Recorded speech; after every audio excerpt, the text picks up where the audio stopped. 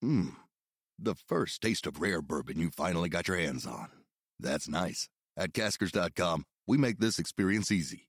Caskers is a one-stop spirit curator with an impressive selection of exclusive, sought-after, rare, and household names in the realm of premium spirits and champagne. Discover the top flavors of the year now by going to Caskers.com and using code WELCOME10 for $10 off your first purchase. Get $10 off your first purchase with code WELCOME10 at Caskers.com. Coming up. And then he tried to give me this little ointment to take in my drink. An ointment? Yeah, he said if I drink this, then eventually I'd be cured. With hindsight, I kind of wish I'd got it now. Sampled it, see what it Maybe it was poppers. Could have been poppers, babe. A Gay and a Non-Gay is a podcast from James Barr and Dan Hudson. Two unlikely friends take on the world. Hello, welcome to A Gay and a Non-Gay. I'm Dan Hudson, I'm not gay. I'm James Barr and I am gay. I'm so happy to welcome our guest today, barrister, author. According to Gay Times, he's one of the 10 South Asians that you need to know about. His book, A Dutiful Boy, a memoir of a gay Muslim's journey to acceptance, is definitely one to gift a friend this Christmas. As the title suggests, it's a life-affirming read and you're going to get a lot out of this episode. Mohsin Zaidi is on the show today. Mohsin, how are you doing? Yeah, good, thanks. I'm also gay, and I also think that there are probably more than 10 South Asians you find. Welcome to A Gay and a Non-Gay.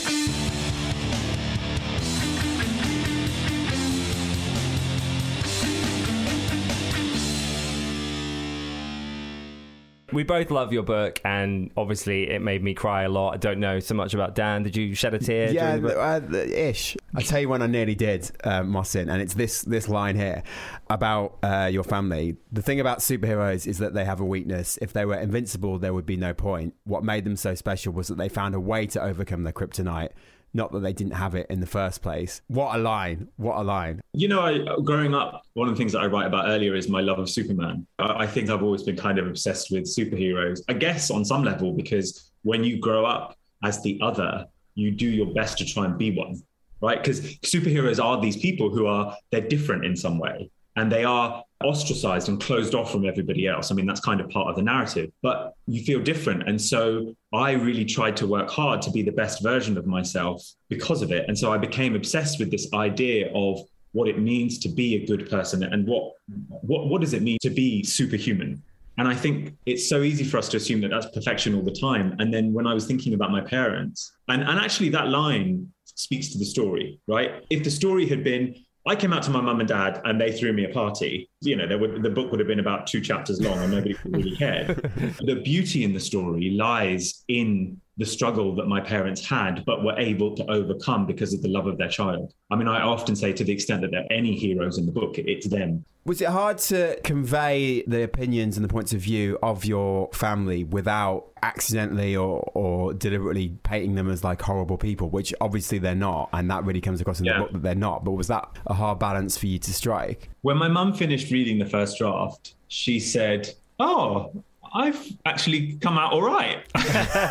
So I think I probably did okay. I was mindful throughout that I was subjecting my family to quite a lot of scrutiny potentially through writing about our story. And I do think it's our story. It's not just mine. So I was mindful of that. And don't get me wrong, there were moments where I felt really angry with my family. And I did write about those. But the thing is, it was really important for me to be able to show how hard it was for them as well. And I think that whenever we talk about the difficulties that can present themselves when you're a person of color or a person of faith or both, and you're grappling with sexuality, so often we focus on the individual, but we forget that if I had a problem with my sexuality, then they would too. But I had an incentive to get over it. They didn't necessarily have that incentive. And so I was trying to demonstrate a bit of empathy with the process that they were going through. And so it was really important to me to balance my own anger with helping the reader understand what they were going through and what they were thinking. Is it an uncle of yours at one point says, when you're discussing gay marriage in the news, says gay people should be shot? That's obviously quite a big thing to write, but like they were okay with it being in the book.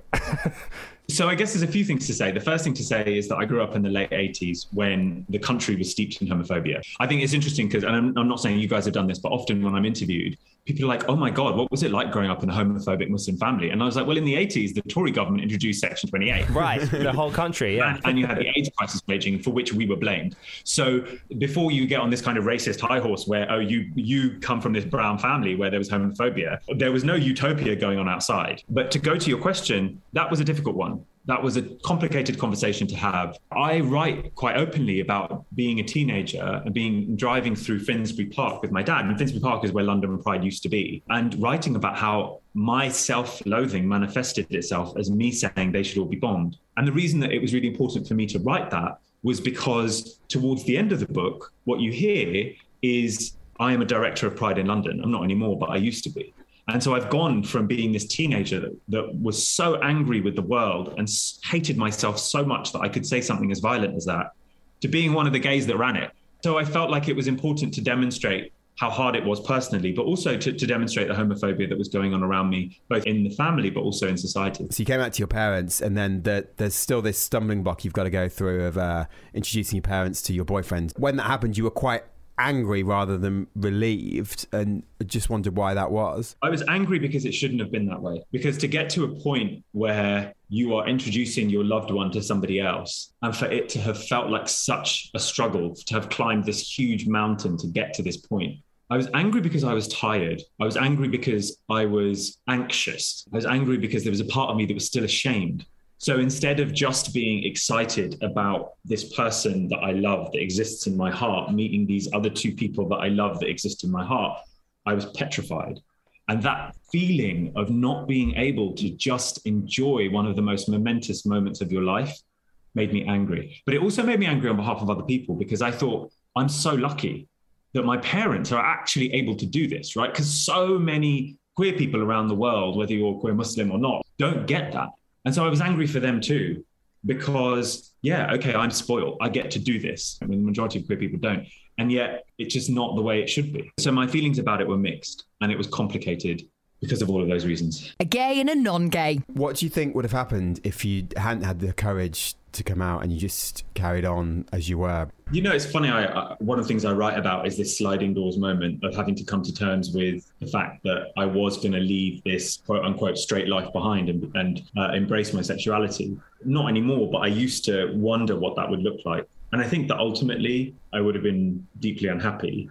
But more to the point, I think I would have subjected a woman that I would have married to a life of misery. And the way I describe it in the book is that if I had married somebody else, they would have become a prop in my own game. And I think that, fine, telling lies and keeping secrets is one thing, but dragging somebody else into it in such a deceitful way and potentially ruining their lives in the process, I just couldn't do that. Yeah, that's one of the things I found so gripping. It's just like you're constantly battling with this idea that actually you would ruin someone else's life by also pretending and ruining your own.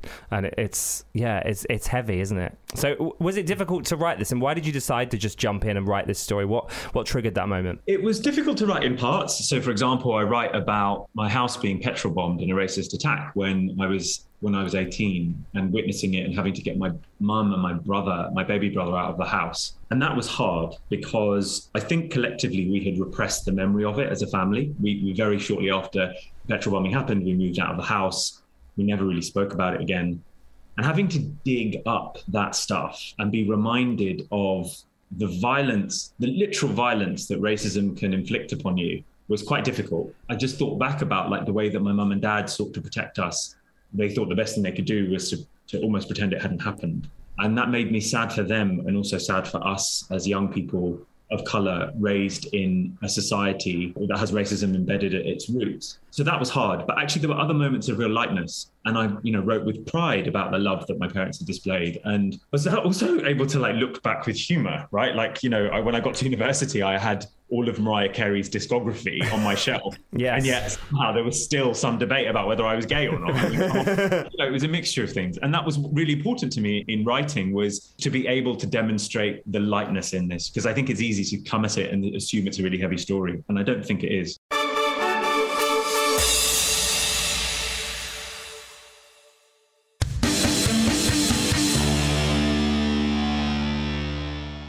the book, you say that you'd assumed experience as a minority would make a person sympathetic to another minority, but often that isn't actually the case. I wonder why you think that might be. It's a combination of things. One is, if you haven't lived the experience of another person, so for example, I have lived as a man and I have the privileges that come with being a man, so I don't understand always what it means to carry yourself as a woman in the world. Women can't even walk home without being worried about being accosted by a police officer, like the very people we're meant to trust. So I think that's part of it, is if you don't understand it, then sometimes it's difficult to have the empathy. And that's where I think allyship and leaning in and trying to understand it becomes important. But the other part is when you have a way in which you are different. So if you are gay and you have had to fight some oppression or some sense of otherness, I think particularly amongst gay men, I have to say, there feels like there's a license to almost be less considerate of other difference, because you think, okay, well, I've been through it, so, it must be the same. Or actually, it doesn't matter that it's different because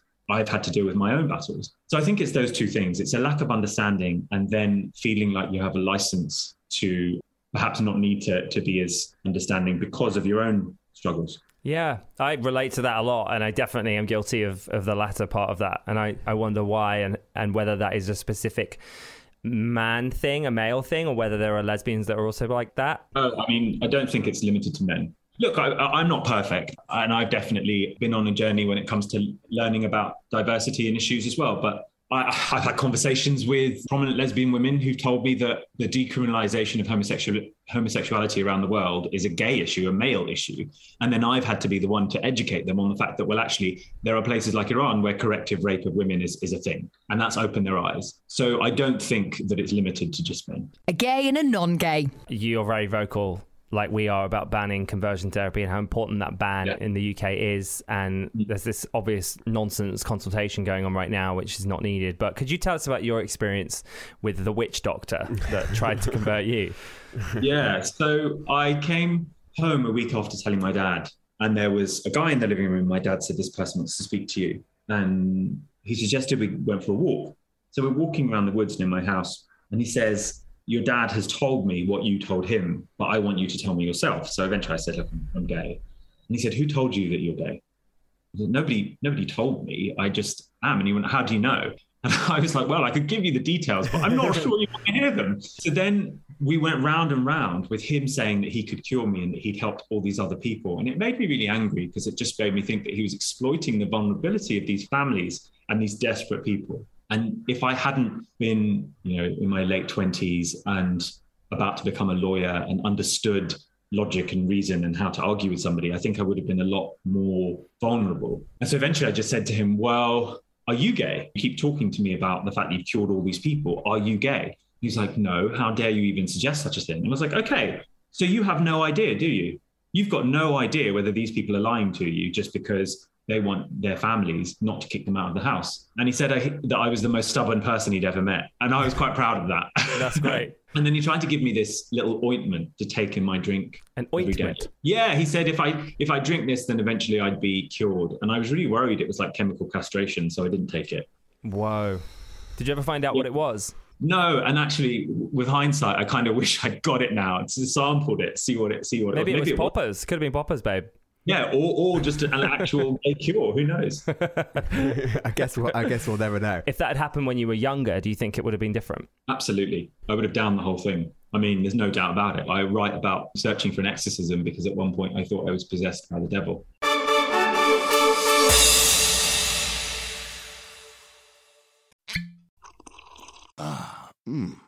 The first taste of rare bourbon you finally got your hands on. That's nice. At Caskers.com, we make this experience easy. Caskers is a one-stop spirit curator with an impressive selection of exclusive, sought-after, rare, and household names in the realm of premium spirits and champagne. Discover the top flavors of the year now by going to Caskers.com and using code WELCOME10 for $10 off your first purchase.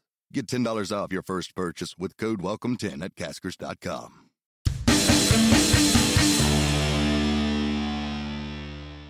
And I remember the first time I told one of my close friends, Alicia, who was a wonderful human being, I told her that. And the reason I told her was because she wanted to go and see a horror film. And I can't watch horror films. And she said, oh, come on, why do you hate them so much? And I said, oh, because when I was growing up, I thought I was possessed. So I just can't watch them. She started crying. And her reaction was the first time that it hit me that no child should have to feel that way. And it makes me angry thinking about now, because I know that there are still children out there today who feel that way. And I think that one of the reasons it's so important to have written this book, and I thank you for bringing me on this show, is because the more opportunities I can have to say that children should not be feeling this way, the better. On that note, I assume that you're across the situation in Birmingham with the schools and the No Outsiders programme and the protest. Yeah. What's been your reaction to that? I mean, fundamentally, the sad thing for me is that you have, I don't know what the numbers are, let's say it's a few hundred kids who are being withheld from going into school. Statistics tell us that some of those kids are going to be queer. And when you think about the fact that they are going to grow up and that's going to be their first memory of what it means to be queer, they're going to be told, I can't go to school and learn about this. And of course they've learned about it because it's all over the news and they're not being allowed into school. And when I think about those children and when I think about what harm is going to be done to them by this experience, I despair. And when you extrapolate that experience out into what it means for all those children around the world who are experiencing something similar, who are being raised in this culture of hatred, it's just saddening and infuriating. And for that reason, this whole debate around an inclusive education, it is the very reason that the children need to be taught about different families is for their own well-being. The best argument for teaching children tolerance is for their own protection, because it means that if they're going to grow up queer, they're not going to grow up necessarily hating themselves. And if they have siblings or aunties and uncles, that they can better understand what it means to be from that sort of family. One of my close relatives has a child who is at a primary age. And that relative really struggles with talking to the child about my relationship with Matthew. And the reason is not because they have any homophobic feelings, but because they're worried about that child being bullied at school if they were to mention it. Whereas if they existed in a classroom where they know that it's normal, then that wouldn't be a concern. So for me, it's about child protection, regardless of whether they are going to be LGBT kids or not. What is the reason? And I guess this is the heart of it. Why do people think that by hearing about gay people, they're indoctrinating other people to be gay? Where does that thought come from, and how do we diminish that? The starting point is that those people believe that being gay is a choice. And fundamentally, that misunderstands the position. So if somebody thinks that being gay is a choice, then engaging with them meaningfully is going to be really hard. But if you can ask them to suspend that, even if you say, okay, look, you believe that being gay is a choice. I can't tell you otherwise, but work with me for a second. Let's assume that it isn't a choice, just for a minute. Now, if we make that assumption and if we proceed on that basis, then can we agree that to force feed a child hatred and self-loathing does nothing good for them? And so that's the problem. As soon as you can get somebody to agree it's not a choice, there's a fair and reasonable argument to be had. It's that bit that I think really is the crux of where you go wrong in a debate. I tell you what, if I ever get into any trouble, the first person I'm going to call to represent me is Mohsin. Well, hypothetically speaking, if I had done it. Yeah. So if you're gay, but you're not out, and you're young and you're Muslim, what is your advice? Because we'll have a lot of listeners in all sorts of different places all over the world, and I'm sure both your book and this chat is going to help immensely. But what's your advice on how to deal with that? So I think regardless of whether you are Muslim and queer or just struggling with your identity, there are a couple of things I would say. I went to the gym recently, and one of my, the guy who's kind of runs the classes, he put this bar in front of me and said, oh, lift that. And I was like, no, it's too heavy, I can't lift it. And he was like, no, have a go. And I was like, no, I just can't. And he said, Mohsin, you can't yet.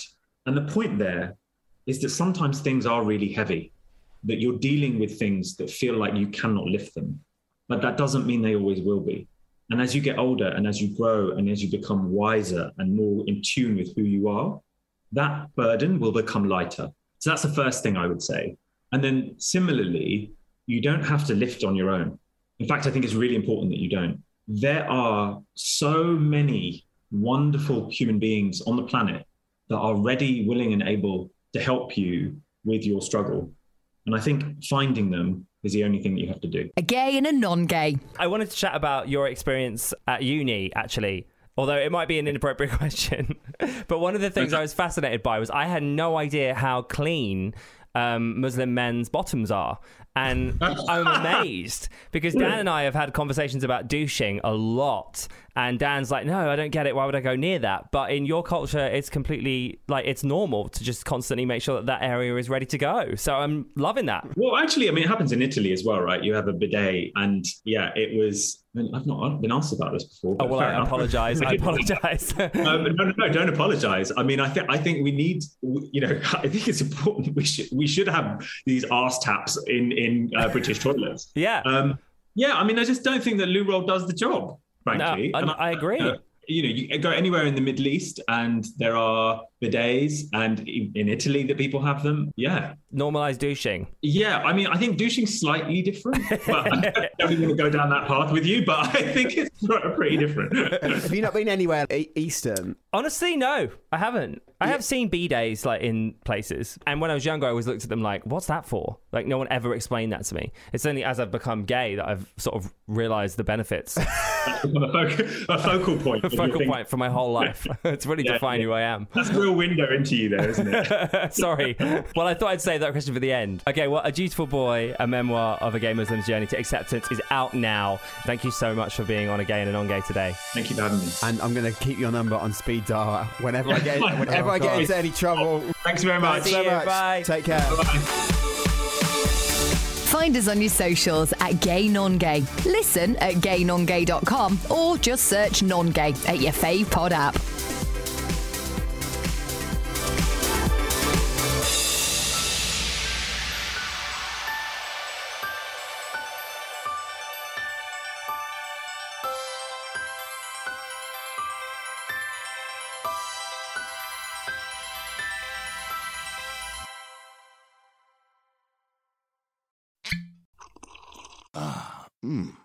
The first taste of rare bourbon you finally got your hands on.